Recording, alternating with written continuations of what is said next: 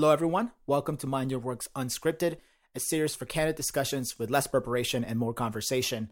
I'm Jose Espinoza, and I'm joined by my co-host, Nicholas Bremner. Hi, everybody. Did you just try to say it sounded exactly the same way as you did before? Did I sound the same way as before? I just have like one canned greeting. I think I need to add more variety to how I greet people. Expand your repertoire. Yeah, fair enough. We want to thank you all for joining us. We're back with our first Unscripted for this season. And today we're going to be actually calling back to one of our episodes from the second season on sleep. And I believe that was our 6th episode, Nick. Is that right? Yeah, I think so. Yeah, a 5th one. Actually, I just looked it up on our own website. Our 5th episode. I just blindly agreed with you, but you were close, man. Maybe you need more sleep. That's very likely. That's something we're going to be talking about today. So if you guys remember back to that episode, one of the things that we gave out as not homework, I guess, was that we were going to try a couple of different sleep aid apps, and we were eventually going to come back and discuss how we felt about them and whether we wanted to keep using them, etc. Do you kind of want us to introduce us as to what we talked about back then, Nick? Yeah, so I think one of the things we recommended to improve sleep is to use an app. This is something that I've been doing for a while, and given that sleep is associated with so many great things, and like bad sleep is associated with a lot of negative consequences like poor memory, lower performance, and just it's generally not good for you, obviously. These are, all pretty non-brainers, right? But actually measuring your sleep and tracking your sleep quality is a good way to figure out how to change things in your life to actually improve your sleep. So we both downloaded these apps and tried them out, and I've been tracking pretty consistently, I'd say, over the past year, I think, because I was using the apps before we even recorded the previous episode, and we released last year in July. But obviously, it's in interest, I think, both of us as grad students, as I once was, and I was a psychologist, to try and like optimize things for work.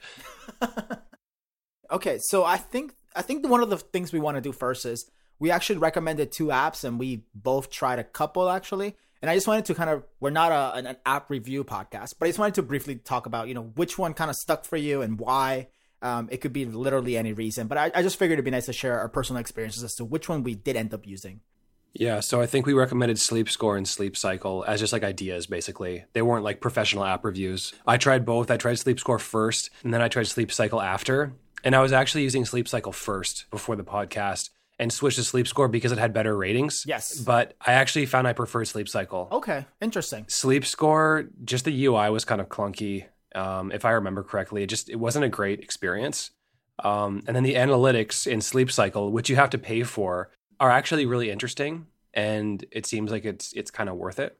Oh, nice. So I was saying, like, you do find yourself kind of poking around the analytics of your Sleep Cycle app just because it's kind of easy to do. Oh, yeah, for sure. And I think, I don't know, I mean, the analytics so far aren't incredibly useful. I think I need more data potentially, but okay, we can talk about it. I mean, there's at the end of your day, you can mention specific things that happened during the day, like if you had a stressful day, or if you were fasting, or if you exercised, or if you had alcohol, and then it correlates sleep quality to things or events that happened during your day, which I find is really cool. But when I actually look at the data visualization of it and the correlates, it's not like soup. It doesn't make a lot of sense. Like it's my biggest correlate of having increased sleep quality is having a stressful day. That's very unexpected. I don't hit that button very often. So that's what I'm thinking is it's a low like end count. Right. So anyway. It's basically a low sample size, so you don't get a stable relationship. Exactly. I do want to return to that in one of the things we're going to cover later. But I had actually been using Sleep Cycle for years when I was in my undergrad because I used to work the night shift. But then eventually I switched to an Android phone and we did this, and I kind of stopped tracking things and we did this episode. So I ended up trying Sleep Cycle again. I tried Sleep Score. And then ultimately I ended up using this app that is just called Sleep. It's a really hard app to track down because it literally is just called Sleep, and it's like the logo is the little Android guy sleeping. I think I ended up being attracted to that app, first of all, because Sleep Score was very clunky to use. I didn't like it either. Sleep Cycle had then gated their statistics behind basically a subscription model. Yeah, I paid for it. And yeah, and I was like, at the time, I was like, well, if I'm going to try doing this, I won't jump into the subscription yet. But Sleep had a one-time purchase. And I prefer the one-time purchase thing rather than like an ongoing subscription. That makes sense. I totally agree. That's a huge downside about Sleep Cycle is I feel Yeah. a little strange about paying a subscription to just getting continual access to this app. Yeah, and if it's worth it, it's worth it, I guess. But I guess in terms of features, the one thing that attracted me to the Sleep app is that it surfaced a couple of things that I enjoyed really fast. One of the things that it surfaced was, hey, when do you have to wake up and how much you want to sleep? And then it basically would set a bedtime for you and then remind you of that bedtime. So Yeah.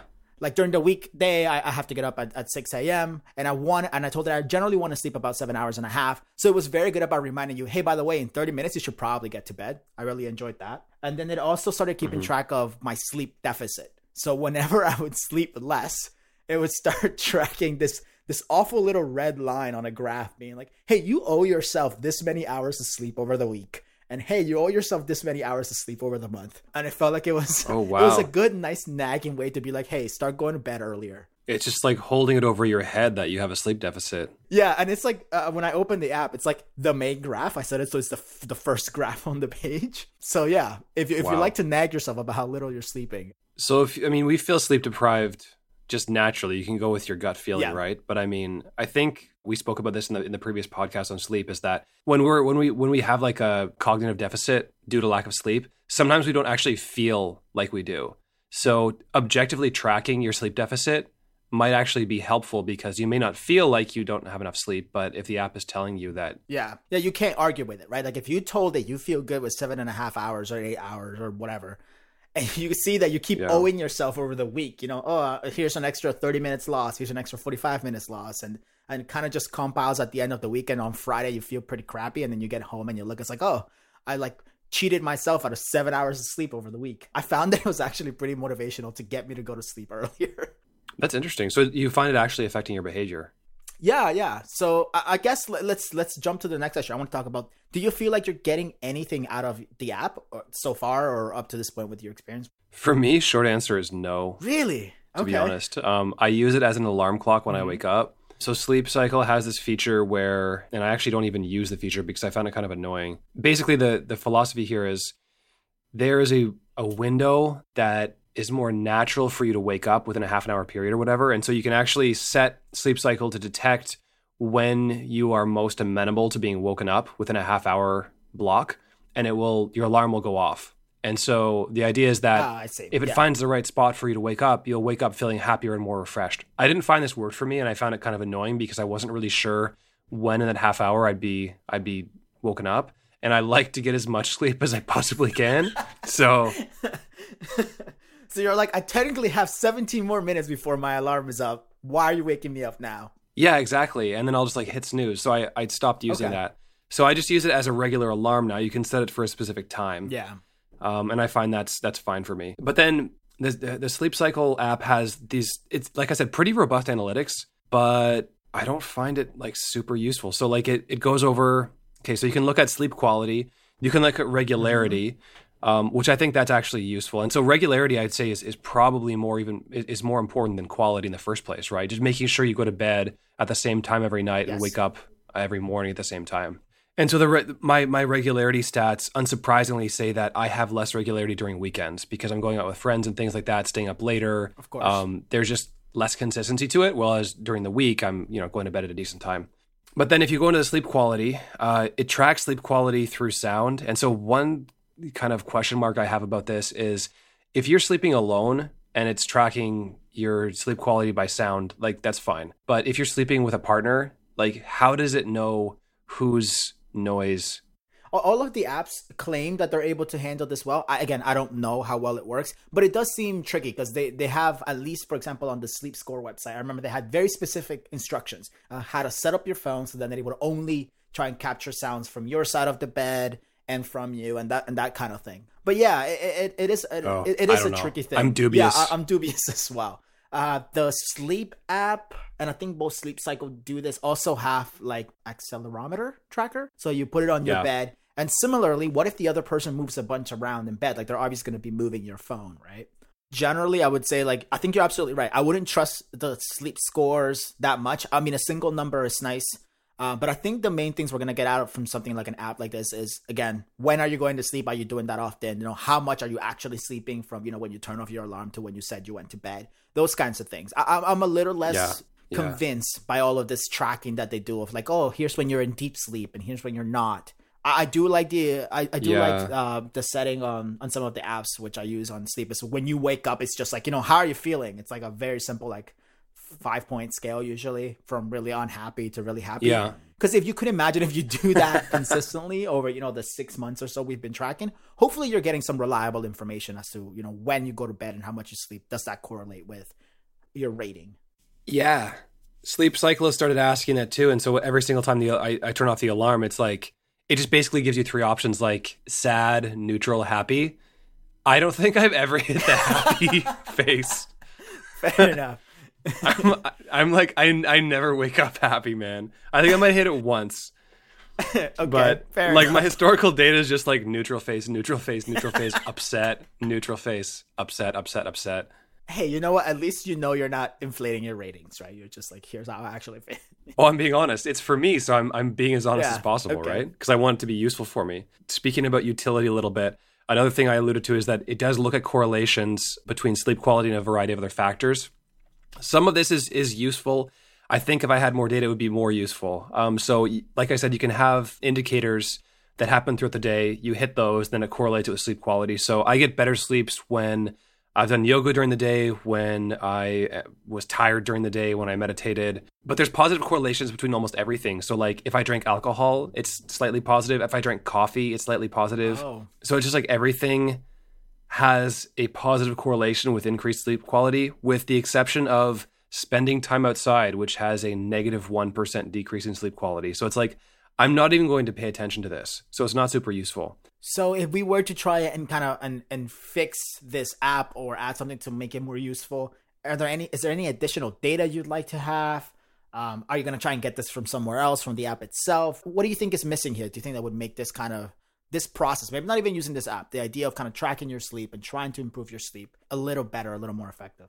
So I think one thing that is problematic about this app in the first place is like, we were just talking about how we feel kind of skeptical or dubious about the actual quality of the criterion or performance indicator here, which is sleep quality, right? And this is actually like a classic iOS Psych issue, is like the criterion problem. Like, are we effectively measuring performance in the first place? And if we are dubious or skeptical about the quality of the measurement of sleep quality, then why would we trust these correlations, even if I'm very diligent about putting in, what happened to me during the day, or, going to bed at the same time or whatever, right? I'm doing my job to track the data accurately, but the actual performance variable is unreliable. So how can I trust the correlations? And I think that's actually what's coming out here, is maybe it's not an accurate indicator of quality. What I would probably do to supplement this is maybe more self-report data in terms of like how I felt during that day, and link that to the previous night's sleep. So how you feel when you wake up in the morning is a potentially good start. The tricky thing here is integrating that measurement into someone's daily life, so it's not an inconvenience. Because to get behavioral adherence to putting in all these measurements and all this data, it's really tricky unless someone is very, very determined to make this happen. It has to be kind of effortless in order to capture this. Yeah, so you would want almost like a quick ping sometime midday when probably you're kind of feeling a little bit more tired if you have a bad night's sleep. Like, hey, are you feeling right now? That sort of thing. Yeah, for me, for example, like after lunch, I always have kind of a midday slump. And if you're pinged after lunch, like how bad was your slump today or whatever, or like how are you feeling now, something like that. And maybe you could even program it. That's a good point. I have to admit, I haven't dug into the capabilities of the app I'm using. Maybe there is something like that, because I think that's a really good point. So it's not just in the morning, how do you feel about your previous night's sleep? Because maybe you haven't had the opportunity to experience the downside or the benefits of getting a good night's sleep. So maybe like a midday one, and then sometime in the evening, kind of when you're about to kind of sit down and relax to maybe start winding down. It'd be nice to get a sense of how tired are you feeling right now? So I guess this is the last thing we probably want to cover really briefly. Would you recommend someone try this? Or is this just, this was a failed attempt? It's not worth your time sort of thing? It depends. If you like learning about yourself, and a lot of people like getting data about themselves because it's kind of fun, then go for it. I don't know if it's worth paying a monthly subscription in my case, but And I don't think it has improved my life. I use it as an alarm clock and it kind of passively collects data in the background. It's not a huge inconvenience, so it's fine. But I haven't received any benefit from any of the analytics so far. It hasn't changed any of my behavior. I haven't had like a life improvement based on this sleep app. It's just a thing that kind of runs in the background. What about you? On the other side of that, I think it's almost like couch within the idea that, hey, this is pretty low investment. Even if you go for the free one for a while, see if you even want to stick with tracking your sleep. I think it's worth trying from that perspective. If you kind of want to learn a little bit more about how you're doing in terms of your sleep, apply it. Now, if I were to compare this to some of the other intervention-ish things related to well-being and performance that we've talked about on the podcast before, I would put this below something like mindfulness. I think if you wanted to start a new habit, one that's maybe a little more engaged, I think I would start there first. Try meditation first. And then for sure. I think that would probably have a stronger effect, even helping you sleep, than just sleep tracking on its own. But I think all of these apps have a free option. So if you're willing to kind of go through the trouble of setting this thing up every night, it could certainly be part of implementing something like meditation to see if it would help you sleep better. Yeah, I think that's a good idea. And if the sleep quality measure is actually accurate, which I hope it is, you could even look at sleep quality before and after you start meditating. So like track it for 2 weeks or 3 weeks before you start meditating, and then start meditating and see if that actually affects your sleep afterwards. That would be kind of an interesting test. Well, I think that's all we have for this Unscripted. If you're listening and you actually tried to use a sleep app when we mentioned it during the last episode we did this on, or maybe you have always been using one, we'd love to hear from you. So send us a tweet at mindyourwork.io or send us an email at mindyourworkpodcast@gmail.com. We would love to hear if you've had a different experience or what are the things about it that you wish you could get from these data. I'm Nicholas. I'm Jose. And we'll see you soon.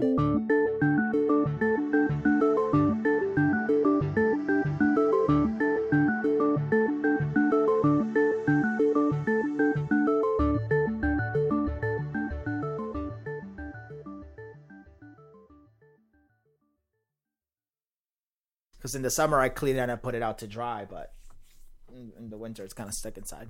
Yeah. Okay. Oh, that's right. It's winter there. Yes, that's right.